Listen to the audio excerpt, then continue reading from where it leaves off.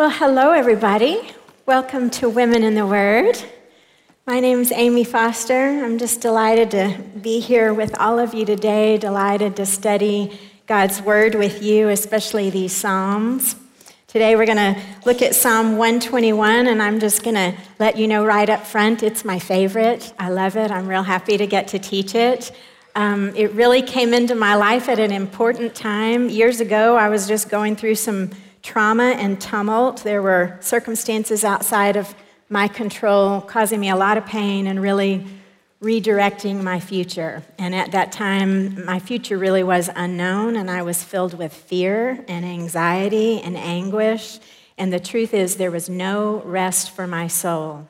And rather miraculously, in the midst of that time, one day a woman I really didn't know approached me. She put her hand on my shoulder and she said, "Amy, I have a psalm for you. These are God's words for you." And she recited Psalm 121. And I'm going to ask you to give me a little artistic liberty. We're going to read it together today. So open your Bibles to Psalm 121, but I'm going to read it the way she recited it to me. "I lift my eyes to the hills. Where does my help come from? My help comes from the Lord who made heaven and earth. Amy, he will not let your foot be moved. He who keeps you will not slumber. Behold, he who keeps Israel neither slumbers nor sleeps. The Lord, Amy, he is your keeper. He is your shade on your right hand. The sun will not strike you by day or the moon by night. The Lord will keep you, Amy. He'll keep you from all evil. He will keep your life. The Lord will keep your going out and your coming in from this time forth and forevermore." I hope you put your name in there instead of mine. Those were powerful and fitting words for my circumstances and for yours. They were healing words for my tormented soul and for yours. And I learned to do something with this prayer in the weeks and months and years that would follow that truly reshaped my soul. Now, you may have noticed as we read through this just now, and if you looked at it in your homework, the psalm doesn't say one word about the writer's emotions, does it? And it doesn't actually tell us one word about the writer. We don't even know who he is. This psalm is all about God. So it's not a psalm of lament full of anguished thoughts and emotions, and it's not a psalm of petition that's full of request and express needs. What is it? It's something totally different. It's called a psalm of ascents. And maybe in your Bible, the caption is a pilgrim song. We know there are 15 psalms that are put in this category, psalms of ascent. You'll find them in your Bible from Psalm 120 to Psalm 134. And we have to remember all of the psalms were used in unique ways as part of Israel's worship. They used all of these as worshipful prayers. We believe that most likely these psalms of ascent, they were used specifically by pilgrims who were traveling to Jerusalem. So these would be the Israelites who didn't live in Jerusalem, but they were being obedient to God as he had commanded them to make their way to his temple 3 times a year for sacrifices, for worship, and for offering. These were the travelers making their way to Jerusalem. And so we have to remember they couldn't buy a plane ticket. They couldn't load up their SUV. If they were traveling during this time, that meant long, hard, slow travel on foot. It meant being unprotected day and night. It was probably exhausting, and it may have been a little bit dangerous at times. Now, we also need to remember just the geography of the area. Jerusalem is at a higher elevation than all of the land around it. So that's why they call it these Psalms of Ascent. Anyone traveling to the holy city, they were climbing. They were moving upward. They were taking steps upwards towards God's presence, quite literally, because at that time, that's where God's presence was. It was in the Holy of Holies at the temple. So these were the songs, the hymns, the prayers that the travelers would use as they were trudging through the Judean wilderness. And these songs would focus their hearts and minds, not on the fears around them, but it would focus their hearts and minds on the God who they were going to worship. Others believe there may have been another use for these psalms of ascent. They believe that the Levites who served inside the temple may have used them. There's a spot in the temple where there are 15 steps, 15 stairs, and it's believed that the Levites would lead processions of worshipers up these 15 stairs, and on each step, they would recite the next psalm. And then they'd progress to the next one and cover all of the 15 Psalms of Ascents. So it's possible that they were used for both of those purposes, but they have a great purpose for us today. We're not climbing the hills of Jerusalem right now, but these Psalms, they help us understand that our life also is a faith journey. It's a process of daily stepping towards God's presence. And in these Psalms of Ascents, we actually find some significant spiritual disciplines, elements that are helpful for us as we strive to be disciples. Now, maybe I'm shifting gears here and talking about discipleship and disciplines, and maybe you're thinking, I'm in the wrong room. I signed up to talk about emotions. I've done a bit of a bait and switch on you. Bear with me. Let me just challenge you to think this way. Discipleship is what equips you to deal with life's emotions. We're all going to experience emotions. If we're disciplined about it, if we have spiritual disciplines in our lives, we will respond to those emotions in ways that keep us taking steps closer towards God, not backing away from Him. So the spiritual disciplines really work very much like the physical disciplines. And we all know what physical discipline is like. Maybe you go to the gym, you lift weights, you run, you work out on machines, and you do it over and over and over again. And you do it because you want to discipline and strengthen your body, and slowly those muscles start developing and toning up. And maybe without even knowing it, you start holding your body differently. And maybe without even knowing it, you start using your body differently. Suddenly, you're using your energy and your strength in a much more efficient and appropriate way. You're becoming physically healthy. It's the same with spiritual disciplines. We practice them. We practice them day after day, over and over again, and slowly our soul begins to take a new shape. I think it takes the shape of Jesus' soul. And suddenly, maybe without our even knowing it, we start using spiritual energy in a more efficient and a more productive way in our lives. We become spiritually healthy. So as we talk about Psalm 121 today, we're going to talk about it as a hymn of praise, but we're also going to talk about it as a discipleship or a spiritual discipline tool. And it's a tool that will develop in each one of us the quiet, calm, peaceful soul of Jesus. So as we move forward, I don't want you to think for a moment that this is some sterile tool that we just practice rotely. It's not. I want you to consider this is still poetry. It's beautiful poetry.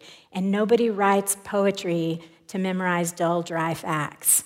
Nobody writes poetry to teach a sterile discipleship tool. We write poetry because we want to kindle and stir our affections in our heart and in our soul. We write poetry because we want to remind ourselves of beautiful things.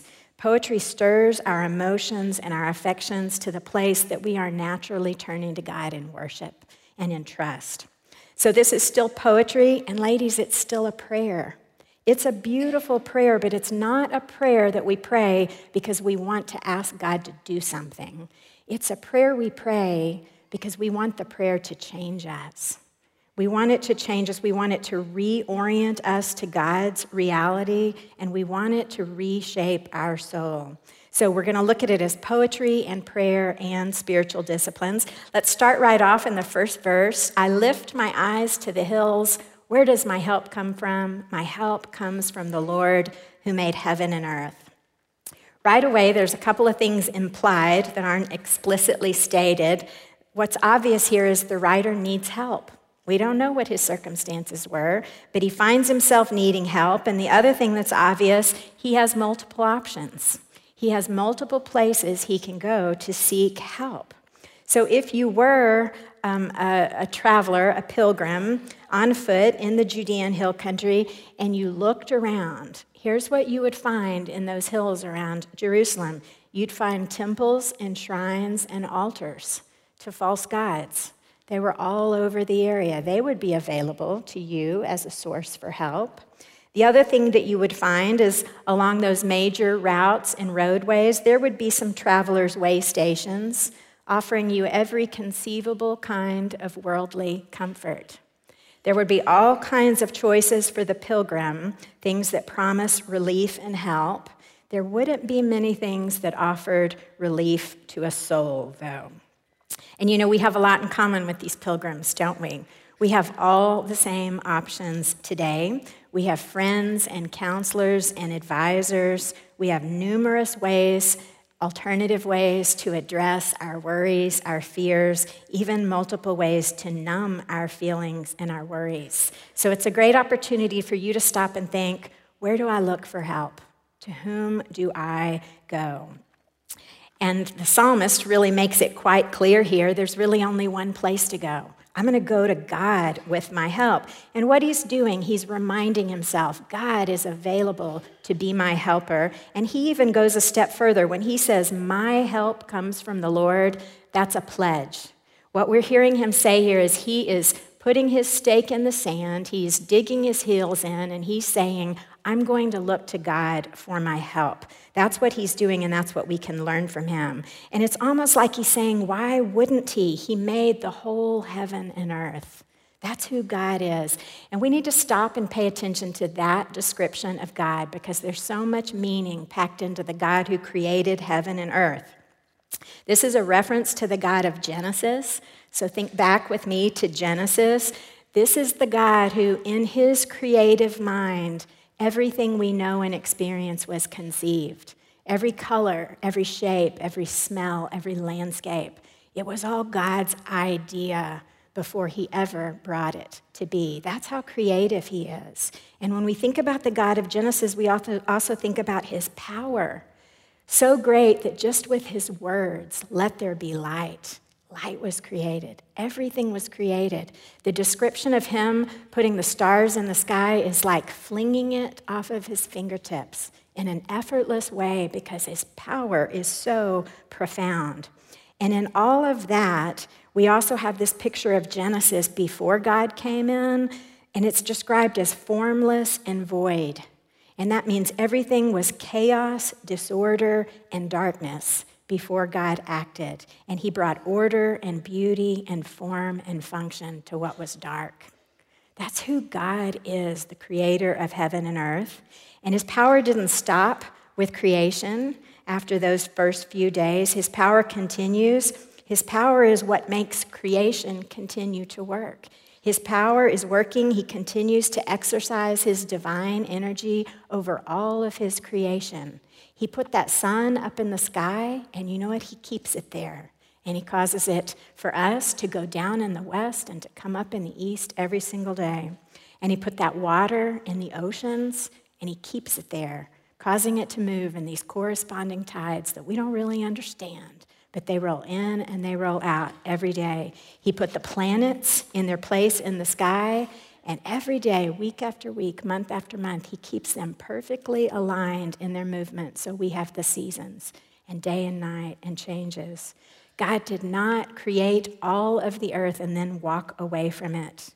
All of heaven, all of earth is at his disposal and under his power, and he's moving everything towards his appointed end. That's a big, grand idea of God. It's called the providential rule of God. And an easier way to remember that is, ladies, he's totally hands-on. He owns it all, and he exercises his power over it all. His help is available to you. His help is available to all of his people. The psalmist is reminding himself of that here. You know, I had a really distressing meeting one time. My children's futures were being discussed, and the meeting didn't go well. I left in tears and anxious. I jumped in my car. I was running late. I was scheduled to meet a friend.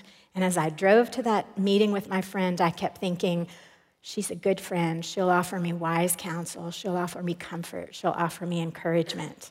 And these words came into my head, and I thought, but I could look to God for help. And I was driving past Foster Park, and so I just pulled into their little parking lot, and I sat under a tree, and I tried to act like the psalmist here. I tried to go first to God. God, will you help me? Will you bring all your creative energy to bear and create some good path in this circumstance because I can't see a good path. God, will you bring all your power into this really hard thing because I'm powerless to make this turn out good.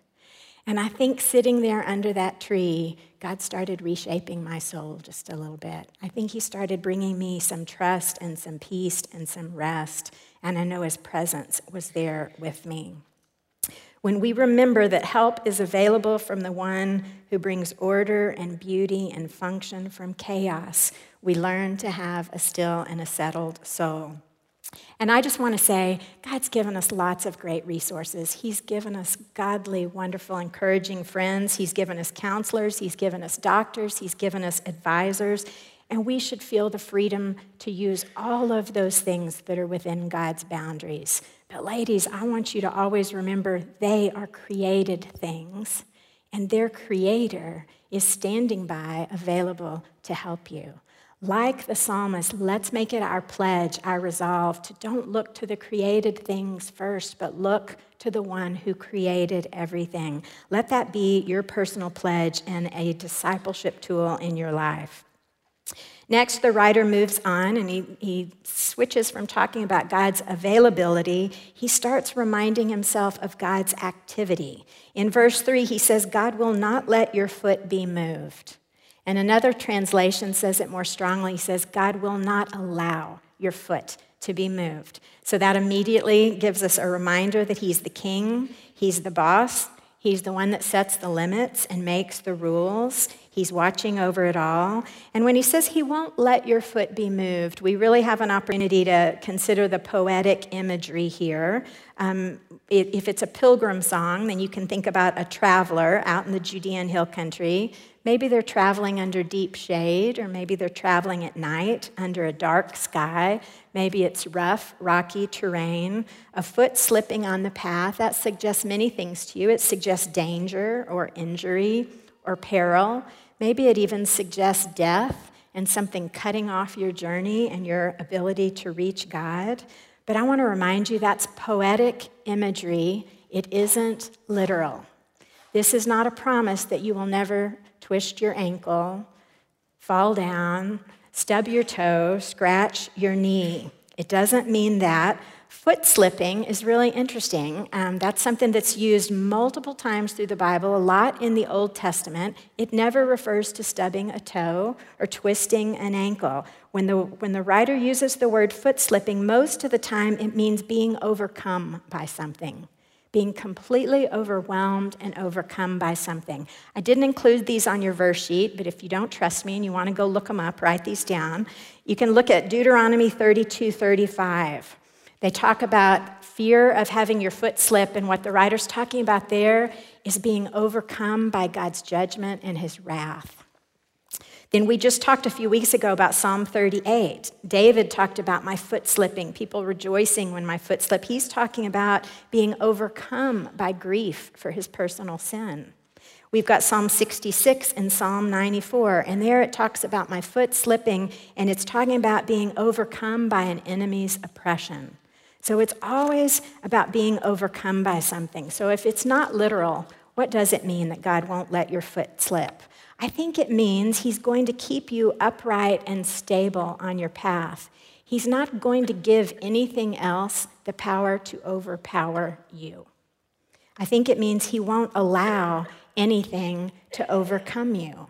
And I think we need to remind ourselves of that truth. Think about it. You won't ever be overcome by God's judgment and wrath if you are his in Jesus Christ, because you're covered with Jesus' righteousness. And you don't have to be overcome by sin's temptation because God has offered you resurrection power. You're no longer a slave to sin. You don't have to follow it. And you don't ever have to be overcome by an enemy because God says he's holding you right here in his hand. Nothing's ever going to snatch you out. Nothing ever is going to take you out of his family. So when God says he won't let your foot slip, I think he means he's providing the power and the means for you, his follower, to persevere to the end. He will help you persevere through life. Now, we have to stop and acknowledge we don't always choose perseverance, but that's on us. God always does his part. God always offers us the power to persevere. He is sovereignly directing our life. He's providing all that we need to keep us on the path. God keeps you. And keeps here means he oversees, he guards, he watches over, he defends, and he saves. And all that powerful care, it's both personal and it's perpetual. Because we get this great description here that God never goes to sleep. He's not saying that because he wants you to know God's sleep patterns. He's saying that because he wants you to know God's keeping patterns.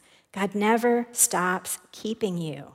He never, ever stops. You never have to worry that something happens because God isn't watching, because God fell asleep, because God isn't interested. Maybe he's a little bored with what's going on in your life right now. Nothing comes into your life that God doesn't know about and God hasn't allowed. He doesn't get weary, bored, distracted, or uninteresting. Isaiah 40 sums this up. Isaiah 40, verse 28. Have you not known? Have you not heard? The Lord is the everlasting God, the creator of the ends of the earth. He does not faint or grow weary. His understanding is unsearchable. That's who he is. He keeps you.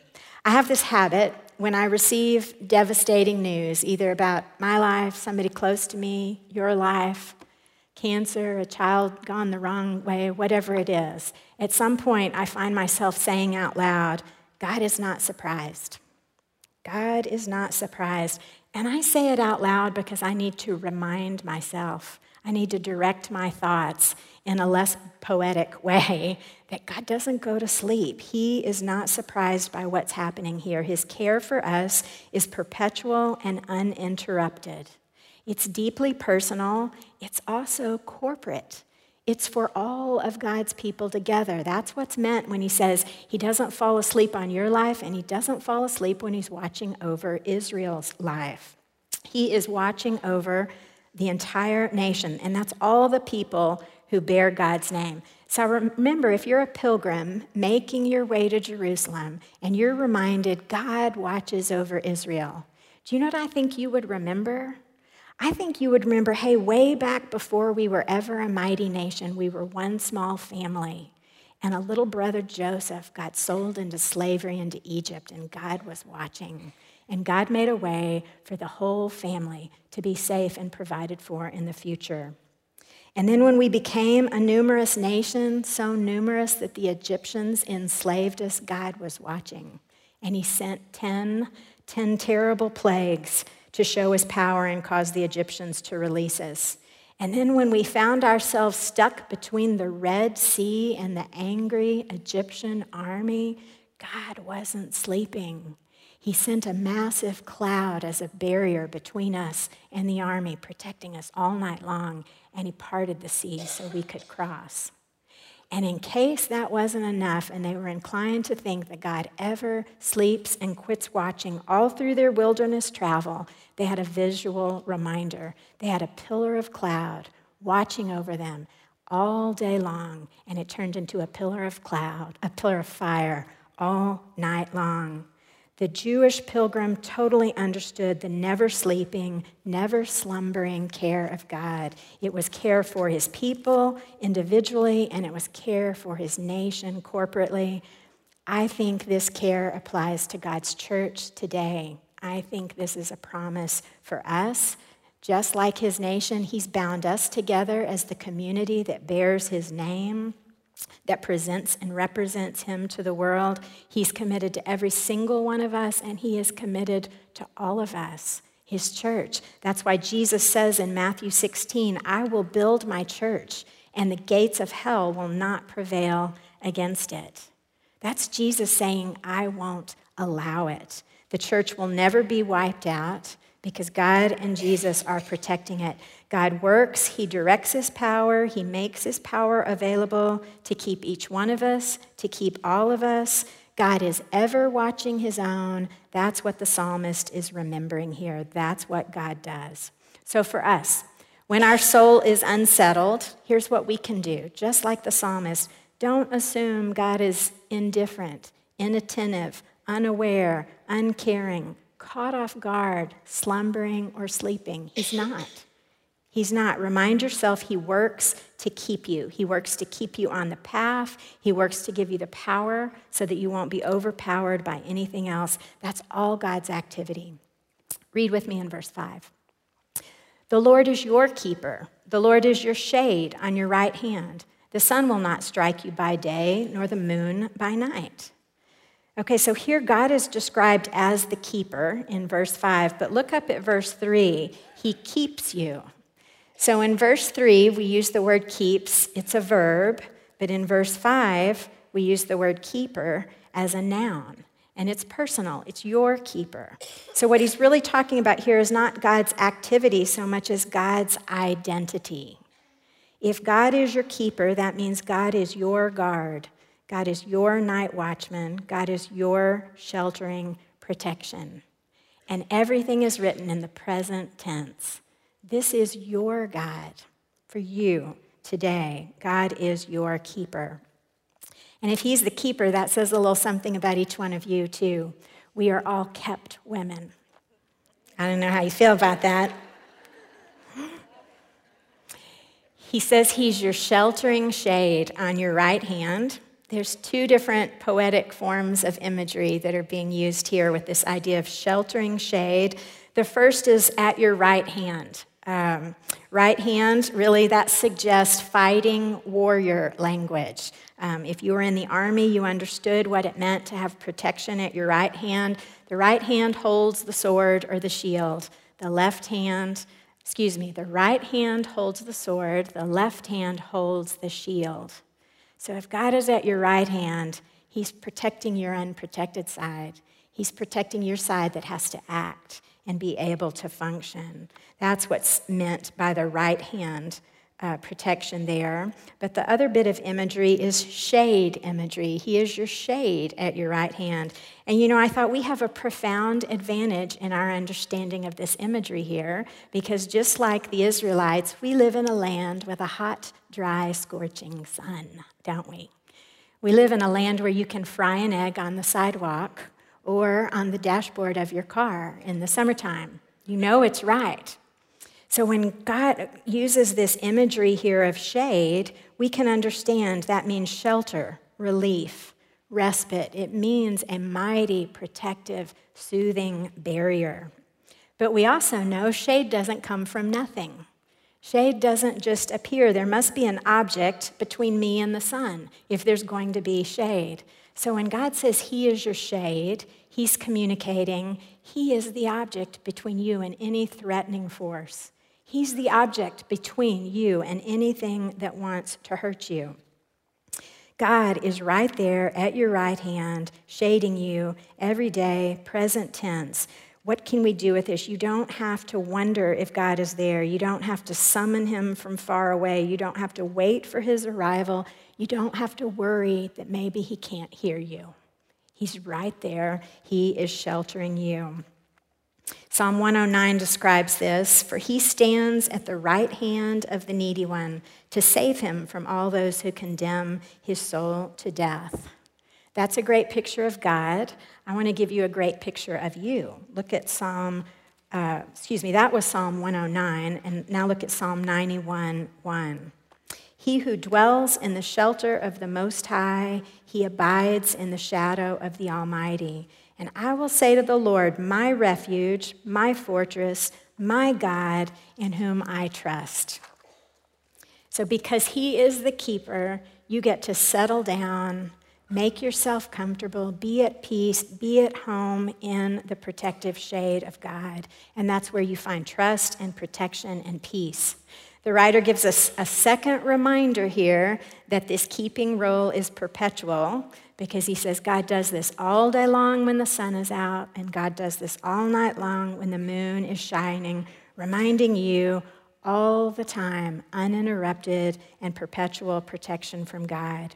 And as I think about God and his identity as the keeper, I'm reminded of Aaron's blessing on the nation of Israel. Remember, God redeems his people out of Israel, and he gives them a new identity. He said, now you're going to be my people. You're going to bear my name. You're going to carry my blessing into the world. And he has Aaron call the people together, and he says, give these words to them. This comes from Numbers chapter 6. The Lord bless you and the Lord keep you. To be kept is a blessed identity. It was for Israel. It is for all of us. We're kept. Now, I have no doubt that the pilgrim on the path to Jerusalem, he encountered difficulties along the way. And I'm sorry to tell you, I have no doubt that we will encounter difficulties in our future days. But these verses tell us we're never alone. We're never unprotected. One writer says, while God's people may experience all the world's discomfort, his shadow is always at their side. He's always shielding them from harm. And I think Jesus says the same thing in Matthew 28 when he says, I am with you always, even to the end of the age. So what do we do with this? Just like the psalmist, we remind ourselves, God is at your side. That means you don't have to run after distant help. That means you don't have to seek out some alternative new form of wisdom or healing or truth. You know, I laughed thinking we don't have to go to a fortune teller and we don't have to rush to the wine cellar. God is at our side. Ladies, I want you to trust in God's identity as the keeper, and that means you trust that you have been given an identity of a kept woman, which means you can rest in that identity. You can have no fear. Now, we've talked a lot about these verses so far in terms of spiritual disciplines and what we remind ourselves of and things that we do, but I don't want us to forget it's a prayer. It's a prayer. This is communication with God first and foremost. It just looks different because it's not making a request towards God. It's doing something different. It's speaking God's truth right back to God. It's telling God what he already knows. And that's a beautiful way to pray. And there's so much benefit when we speak God's truth back to him. Think about the benefit to us. It reminds us of God's truth and helps us remember it. It helps us train our minds to think in the direction of God's truth. But I want to suggest something different here. It benefits God. It blesses God. When you talk about his beautiful identity, it blesses God when you say, I've heard who you say you are, and I believe it. It blesses both of us, and not just God and us, it blesses our union with God. It strengthens our bond and our intimacy with him. When we take the time to have this conversation with God, not coming to him with all our needs, coming to him with his words about who he is, it's all blessing and it's all benefit. Let's read the last part of this. The Lord will keep you from all evil. He will keep your life. The Lord will keep your going out and your coming in from this time forth and forevermore. We were in the present tense. Now we've shifted to the future tense here. And what the writer is doing, he's directing his thoughts to God's goal, God's eternal goal here. So if you're reading in the ESV, it says, the Lord will keep you from all evil. The translation I originally learned this in said, the Lord will keep you from all harm. And I'm going to be honest with you, I stumbled a bit over those words, and maybe you do too. I want you to be real honest, and I want you to raise your hand if you've ever experienced harm or evil. Every hand raised, the rest of you are liars, okay? Or queens of denial, something like that, yeah. We have all experienced harm. We've all experienced hurtful things. So what does this mean when it says God will keep you from all evil? You know, I'm reminded Elizabeth Elliot has this quote that I love. It says, in a wrong-filled world, we will all suffer many wrongs. And we know that's true, right? And Jesus, he always says it best. He says, in the world, you will have tribulation. So we know that this line, I'll keep you from all harm, doesn't mean nothing bad will ever happen to us. We have to remember this writer was Jewish. He was writing for a Jewish audience, and a Jewish audience at this time understood evil doesn't mean bad things. Evil means the ultimate penalty for sin. Evil means the ultimate curse for sin or evil. Just like an Israelite, if they were guilty of a sin and refused to offer sacrifices, they were put outside the camp, outside the fellowship with God's people forever away from the presence of God. That's what's meant here by this term, God will keep you from all evil. He will keep you and protect you from being eternally separated from him. That's what God ultimately wants. He wants to protect your soul from evil's curse and penalty. That's God's great goal, and it's an eternal goal. So that should change the way we think about the evil things we experience here in this world, shouldn't it? I want you to bear with me in this thought just a little bit. I'm not for a moment being insensitive to our present day suffering, so stick with me to the end here.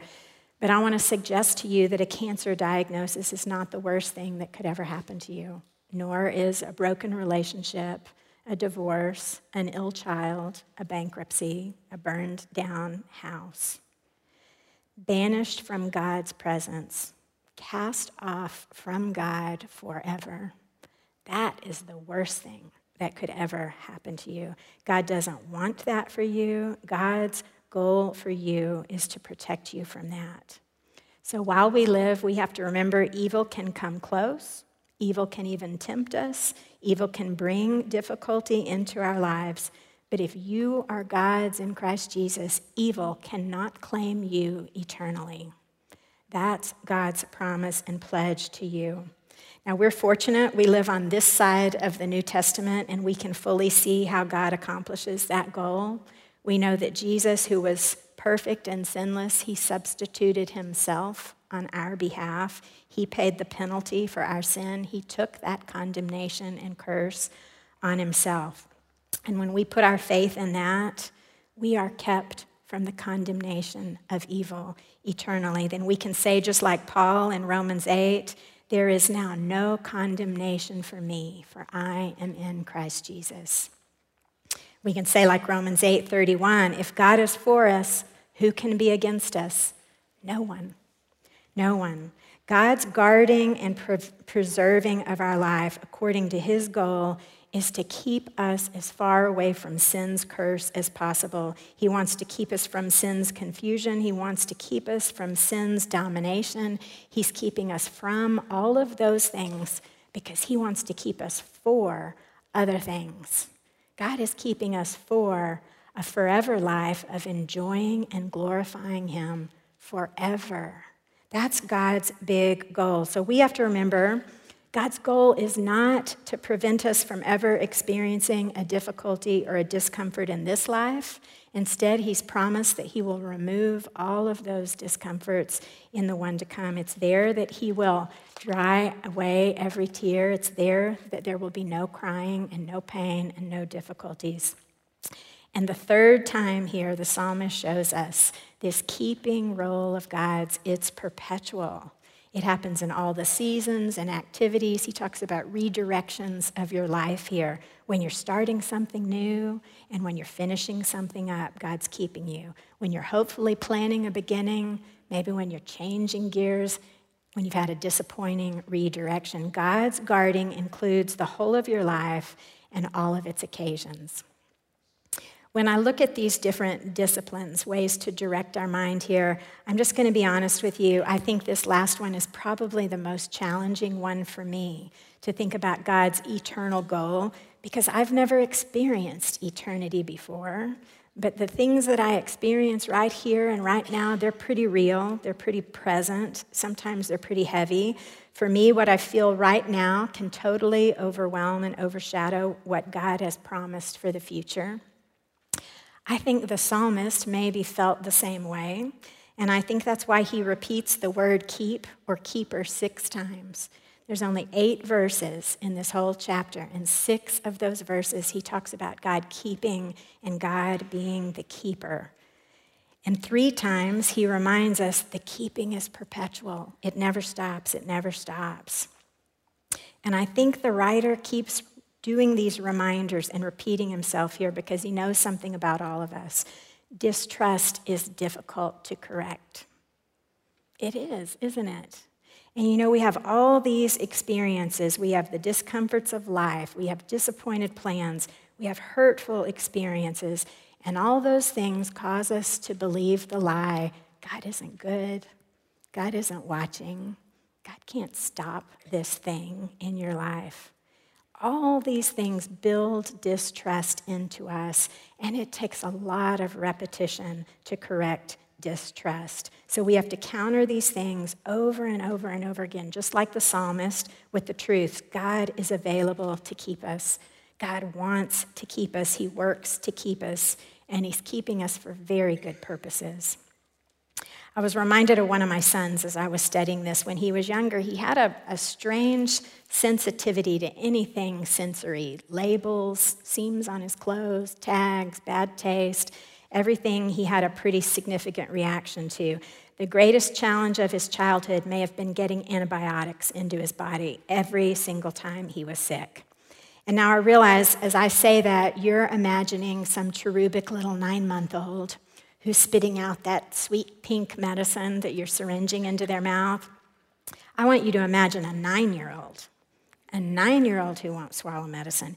If you were peering into the windows of our house, watching me pin him down to get medicine in him, you'd say, call 911. She's abusing him. That's what it looked like. That's what he thought. He knew I was abusing him. I was putting bitter-tasting stuff that must be poison in his mouth. And everything in him said, don't trust, spit it out, fight her, resist this terrible, bitter plan. But I knew what all of you know, the bitter-tasting stuff, he needed it to make him well, to help him live. God's providential guarding and keeping does not promise to keep bitter things out of our lives, but instead, God promises he can take the bitter poison, he can overrule it, he can use it towards good purposes that fit his goal for our lives. Even the things that the world brings at us for harm, God can do something good with those things because God is keeping us and guarding us and moving our lives forward according to his plan. That's why we all love Romans 8:28, right? And we know that for those who love God, all things work together for good, for those who are called according to his purpose. God can use anything to reshape our soul, and he does. He overrules anything the world tries to bring into our lives. And so what do? We have to remember we're pilgrims. We keep taking our steps towards God. We know there will be vulnerable, weak, uncomfortable times. We know there will be moving forward and stepping back. But we also know God is working in all those things. He's working out his good purposes. My Aunt Susie had a favorite hymn. Maybe you know it. These 2 lines are repeated over and over in this hymn. Be still, my soul. The Lord is on your side. Susie had a pilgrim life. She was always taking the next step, moving closer and closer to God. And when she contracted ovarian cancer in the prime of her life, we were all shocked. But God was not. God was not surprised. I watched my aunt bear the grief and sorrow and physical torment of that disease with a quiet soul. And at one point, she and my uncle found a beautiful piece of art that had these lines. You know, it had the whole text of that hymn, be still, my soul, the Lord is on your side. And my uncle bought it for her, and they hung it at a prominent place in their home. I have no doubt that on difficult days when she was experiencing the torment that felt like poison, she practiced the discipline of looking at those words and reminding herself that God was on her side. And at dear Susie's funeral, we all stood together, and like disciplined pilgrims in the wilderness, we sang her favorite hymn. And we told ourselves that we believed those words. Even though our hearts were heavy and we were grief-filled and we would miss her, we were standing together, reminding ourselves God had a great eternal plan for Susie's life, and cancer couldn't touch it. That's what we remembered. She lived her life remembering that God was on her side, and we rested in the truth that when her earthly life was over, she got to go stand by his side because he'd been guarding her and keeping her every day of her life. I want to encourage you that Psalm 121 is not just a prayer to pray when you're afraid or when you're fearful. You can pray it every day. You can practice these disciplines, reminding yourself you have a good keeper and his plans are good, because our life is a journey. We are all pilgrims. We're going to God every single day, And when we pray like this, we remind ourselves that God is willing to take every step with us. We can trust in his perfect keeping care along the way. We can rest in his nearness and his presence, and we can have perfect confidence that his plan is good and eternally sound. I want us to close today. I want us to pray the way the psalmist does here. I just want to bless God. I want to give some of his words back to him. So bow with me, and we're going to bless God with his words. This is from Jude 24. And now to God, the one who is able to keep us from stumbling, to God, the one who is able to present us blameless before the presence of his glory with joy, to God be glory and majesty and dominion and authority before all time, now and forevermore. In Jesus' name, amen.